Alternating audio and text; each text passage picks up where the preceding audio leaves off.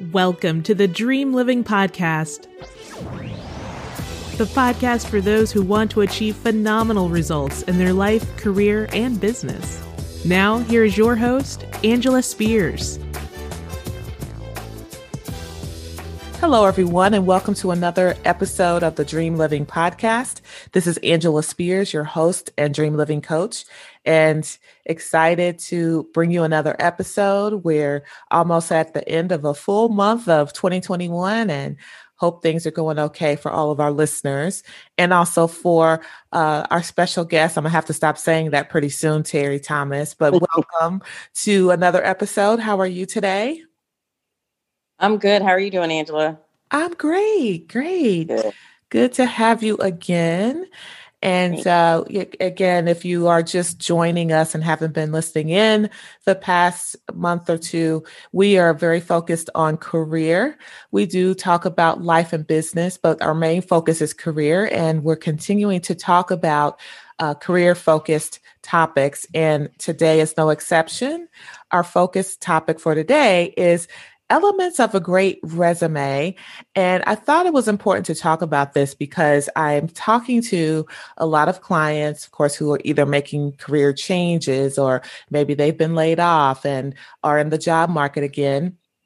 And I often get questions about, well, what should I include on my resume? And I think the first thing you need to really be clear on is your brand, which we did an episode on called Solidifying Your Brand. So if you didn't listen to that, I encourage you to listen to that first and then listen to this episode in that sequence.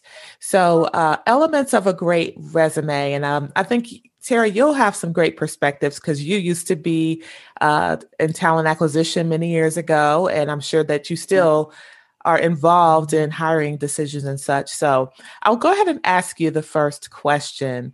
And it's like lots of people are probably revamping their resume, but how do you get started? Like, what approach do you take when you're revamping your resume? What tips would you share? So when you're doing a resume, there's couple things you want to think about is what is the job that you're going for, because that's really going to tailor what your resume looks like. And I guess my first statement or thing or tip I would give is don't be afraid to have more than one resume based on what position you're going for. Because when you have a particular position you're going for, you can always, because every resume should have a couple things, right? You should have your professional objective, or I call it a summary statement. Mm-hmm. It should have your employment history, your education, your professional development, and memberships or trainings or anything like that you have. And then there should be other categories that are job related. But when I think about that professional objective and summary statement, that should reflect whatever job it is that you're going for. Mm-hmm. So like you said, you talked about your brand. It's important to know that because that's going to help your professional objective or your summary statement, but also knowing what job you're going for so you can tailor that statement to that job. So I think that's pretty important. And I think that's an important part of the resume. Yeah, I agree with you. And I share the same things with the folks that I coach again, don't be afraid to have different versions of your resume. But I think first and foremost is you really want to get clear on what that summary is or really get clear on what your brand is, either what skills you bring to the table and just a short summary statement. I am a professional in X who delivers solutions in Y. I mean, it could be very simple, but just so it's very clear who you are and what you bring to the table. And I always say that first statement, that summary statement, qualification statement, whatever you want to call it, is really critical because it will either invite someone or engage someone to want to continue reading or not. So if you don't have that clear and crisp, that's can make or break you when it comes to your job search.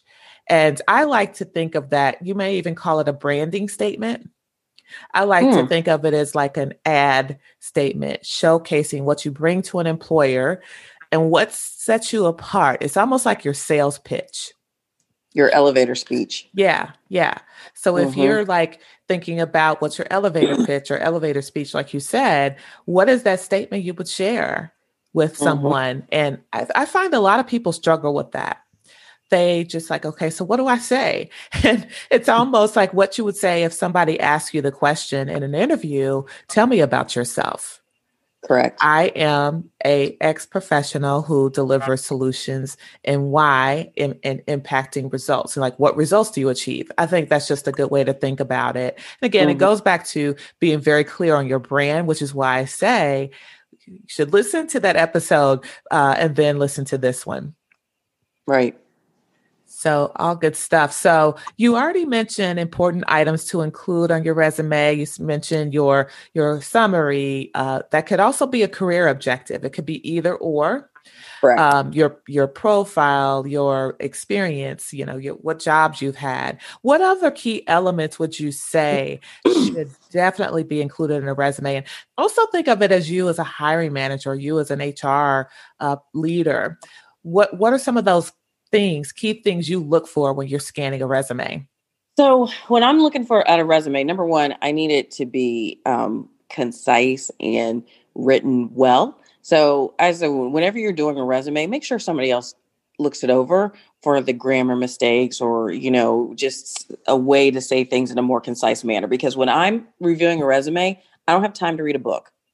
I'm reviewing resumes. I'm not trying to read paragraphs of what you did. So I'm looking for bullet points, give me the in and out. And so I can scan and see if you have the qualifications that I need. Right. And then one of the things I always talk about in a resume, which you should have, is like you want your, when you're talking about your job responsibilities, you want those items to be what I call the STAR theory. And you want this to be very concise, but you want the situation, the task, the action, and the result. And the result is very important. Like I managed XYZ project, which reduced our expenses by blank percentage, right? People want to see what did you do and what was the impact. And you need to do that as concisely as possible. And for each job, you want like 4 or 5 bullets. I don't need 10 bullets in your job again, because I'm not trying to read a book. I need you to put the job, that title that you have, whatever it is, the amount of time that you've worked there. So let's say 2018 to present or whatever it is.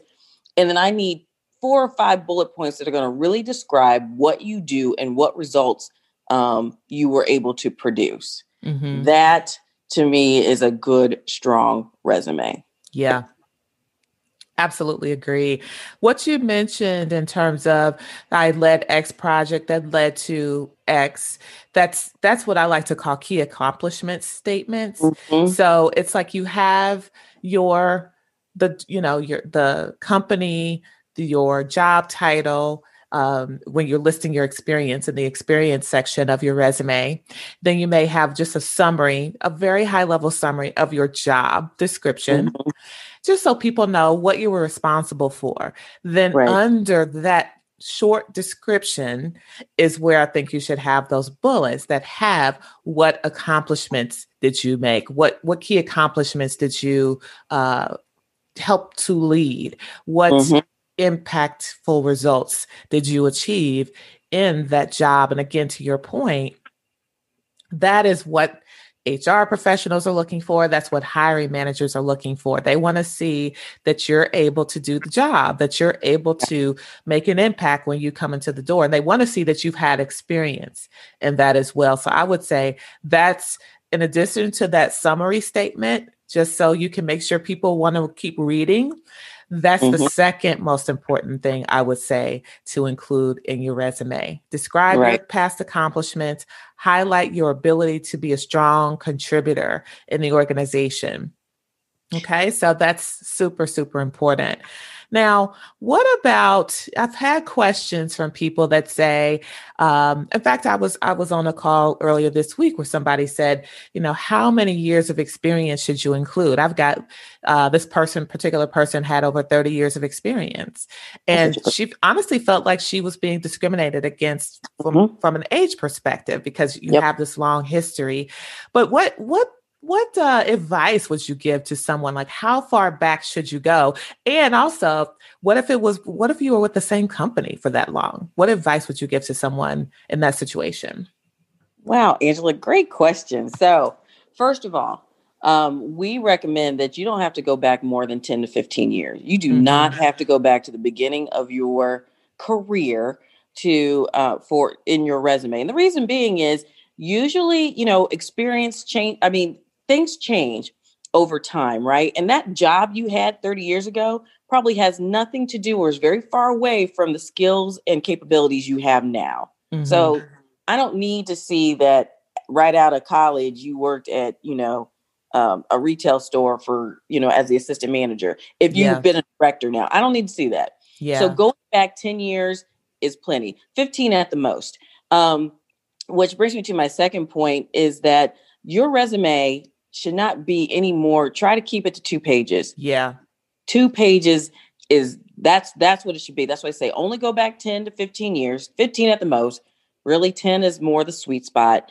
And then great question about, if you've been at the same company forever, do you do a chronological resume? Well, there's 2 types of resumes. Let me back up. Mm-hmm. There's one that's called a chronological resume, and there's one called a functional resume. Right. The chronological resume will list your jobs. Let's say you've been at 4 different companies. You'll list those jobs in chronological order. If by chance you've been at the same company and just moved to different jobs, you can do what we call a functional resume where you list more, this is where I worked, and these are some of the key jobs I've had, but then you list your key accomplishments versus every single job that you had. And I've got it, you can go online and look at different examples of those, but functional resumes probably work more for people that have been in the same company for, 10, 15, 20 years, because they can highlight the key accomplishments that they've had throughout their career versus talking about, well, this is what company I was with and this is what I did, blah, blah, blah. So I would recommend if you've been at a company for a while, try the functional resume, see if that works for you. Chronological is probably more what you see on a regular, but the functional resume works also. Right. Mm-hmm. Yeah, I think that's great advice. And I agree with you. I've even heard some people say 7 to 10 years of experience, but like you said, no more than 15 years. You don't have to, and really make sure you include things in your resume that are relevant to the job you're trying to seek. So to your point, like you said, if it's an assistant manager right out of college, that may not be required if it's not skills needed for the job that you're applying for. Mm-hmm. But if you were a manager, assistant manager right out of college, that functional resume might suit you better if it aligns to, again, the job, if that experience aligns to the job that you're looking for. And again, that functional resume is where you would focus on those accomplishments. And so you might bucket a functional resume into key areas of expertise. So maybe it's, like you mentioned, assistant manager, retail. So retail manager experience, and then you just kind of have a summary of those experiences that you had, along with the accomplishments that you achieved. And then maybe it's customer service. I'm just thinking of examples that might align to that, client service. And then what responsibilities you had related to that, and then what key accomplishments you had for that, as opposed to I had this most recent job, then the next job, then the next job. So you can Google and find examples of what those different types of resumes are, but you have the chronological, the functional, and then you also have what you might call a modified functional, which is just, like I said, where you're bucketing your accomplishments by skill and expertise. So there's different ways of doing it. Go ahead. I was going to say, because I actually have a example in front of me, and it has, it highlights the person's qualification, and then it has professional accomplishments, and then it has key skills, and it just bullet points all those key skills. And then it has the work history, but it just says worked at this organization, for this amount of time. Yeah. Right. Yeah. So that's what a functional resume, that's how it kind of flows. Right. So, good stuff. And so I've heard just a little bit about, is there a certain preferred resume? Like we talk about a functional resume, but would you say that that has any impact or in terms of being seen by a recruiter or by a hiring manager? Like, is there one format that's preferred over another? And let's say you went the functional resume route. Is that going to hinder your success in any way? What are your thoughts about that? So I think more so people are used to a chronological resume, right? I think that's what you see. That's the norm. However, if your functional resume has those bullet points, again, be concise. And if you have those, if you take the job description, the job you want, and you put those words, those buzzwords, either in your summary, in your professional experience, that's what they're going to see. Because what recruiters do, and now they have software to do it, they're looking for the buzzwords that's going to say, okay, let me pull these resumes. I got 100 resumes. I'm only going to look at 25 or 30. Let me just put in the buzzwords. You got the buzzwords in your resumes. That'll pull your resume to the front, number one. And then as they're actually reading them, if you keep it in bullet point form so it's concise, you're gonna have a much more likelier chance that they're gonna actually look at it. I'm telling you, if you write a book, they ain't looking at it. Right. Maybe in the educational realm, but not in the business world. Yeah. Yeah. And I like how you mentioned the keywords are key. And what I recommend people do is look at the jobs and what those key buzzwords are in those jobs. Generally speaking, like look up several of them, not just the ones that you're applying for. And those keywords should be all over your resume so that it can come to the forefront. And it's just so you can even have your resume seen, because if it doesn't have those keywords, it's not even going to be seen. It's not going to be looked at. So that's very, very important. And it goes back to what you said in the beginning, is to tailor your resume to the job. Now, I wasn't going to bring this up, but what do you think about the importance of a cover letter? Cover letters are not as looked at as much as they had been in the past. And I think it's probably due to using more software than not. I think people just get to the resume. Cover letters, I mean, if you want to write one, it's not going to hurt. It's not going to hurt, but I don't know if it has any particular advantage anymore. Okay. Good advice. Okay. And then my last question, I think, if I don't think of any more while we're having this conversation, is what are some resume mistakes that you have seen that we should all avoid when we are doing our resumes? All right. Well, okay. So these are going to be really kind of nitpicky. So just bear with me. Okay. I'm talking about when you're looking at your resume, changing tenses when you're in your, putting your bullets in from past, present to future. Just kind of watch that. Don't use a font that is hard to read. Stay consistent with the font size, except for the heading. That's usually a little bigger. Sure. Don't have more than 2 pages. I did say that. Yep. Make sure everything's action oriented, like make sure you have a result or some type of impact that really shows what you do, your key accomplishments. You do not have to include personal information in your resume, like even addresses. You don't have to put your address on your resume anymore. I know people still do that because, and use your cell phone number. Oh, a good one. Do not put a crazy email address on your resume, like terrysexycool.com. Don't do that. Yeah. Do something like, very generic, terry@gmail.com. You want it very generic. You don't want anything crazy. If you have a crazy email address, get another one for your business, like for business, right? Be honest. Don't write anything that you haven't done on there. Just saying. That's good advice.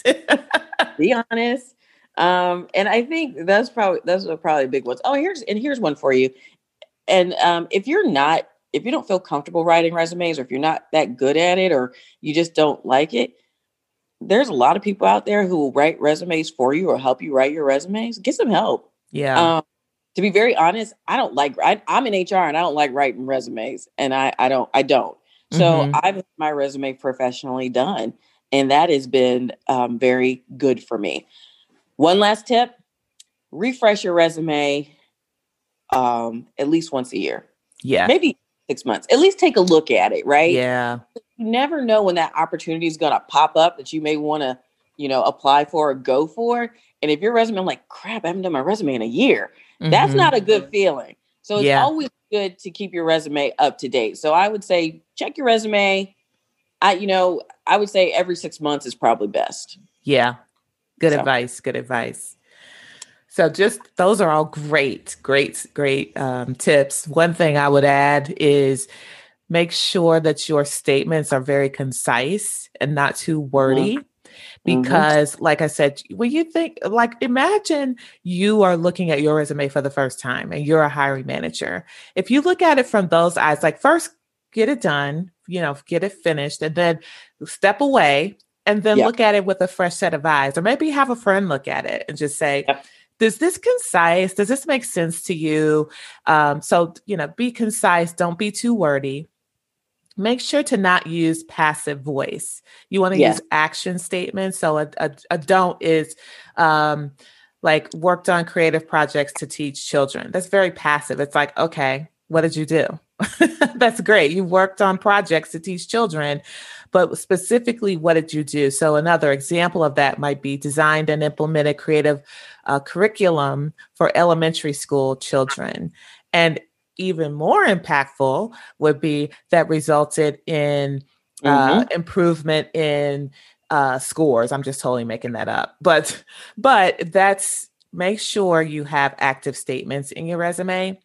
Another thing is, and this is probably more of a question, but how sometimes you put at the bottom of your resume, I've often done, is references available upon request.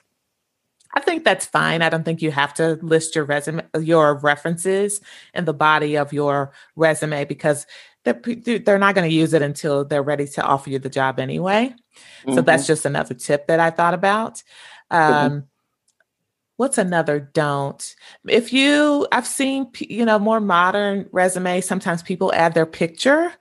Make sure your picture is a high resolution picture and it's clear. Because when you think about your brand, make sure everything in your resume reflects the brand that you want to portray. So your brand, and again, brand and resume interlink so much. Your brand is how people experience you. So when someone's looking at your resume, that's a way that they're experiencing you. So make sure that experience is positive so that it's clear, concise, to the point, has active statements, and it's engaging. It's like, oh, I want to know more about this person. So those are the only things that I have to add. Anything else you have to share about resumes? No, I think that's it. I think it's a good start anyway. Yes. So one thing I want to mention here is that I am hosting what we call coaching circles for those who are in the job market and looking for a new job, looking for a career change, or maybe you've been laid off and you're struggling finding something and just kind of want some tips. So what is a coaching circle? Coaching circles are where there are people who are in the same situation as you, in that situation I just described, looking for a career change, trying to find a job. And it's an opportunity for peer coaching, where you have other people in your situation who share what's going well for them, what's not going so well for them, sharing their challenges. And then you have the peers help you work through solutions to help you. So I'm definitely doing that on a weekly basis. If you're interested in participating in something like that, please email me at angelaspears@dreamlivingcoach.com. And I'm happy to let you know the dates and times and such. It's free of charge, so there's no cost to it. And we had our first session this week and it went really, really well. The people got solutions. They were connecting with each other, and networking is a topic we're going to be talking about soon. It's a way to network, and networking is so key to finding a job. So I want to mention that. And also I have a course that I'm going to be offering later in March that's covers navigating a career change. So make sure you stay tuned, listen to the podcast so you kind of know what's happening, because there's a lot of offerings that will be provided to support you in your career journey. And Terry and I are also hosting a goal setting and vision boarding party March the 13th at 10:30 Eastern time. We'll soon be publicizing all the details about that as well. So check me out on www.dreamlivingcoach.com. Continue to listen in so you're aware of all the exciting events that are forthcoming. So have a great day. It's almost February, so enjoy the second month of 2021. Again, I hope it's going well for everyone. Thank you, Terry, for always being such a great asset to the podcast. I appreciate having you. And thanks for listening, everybody. Bye.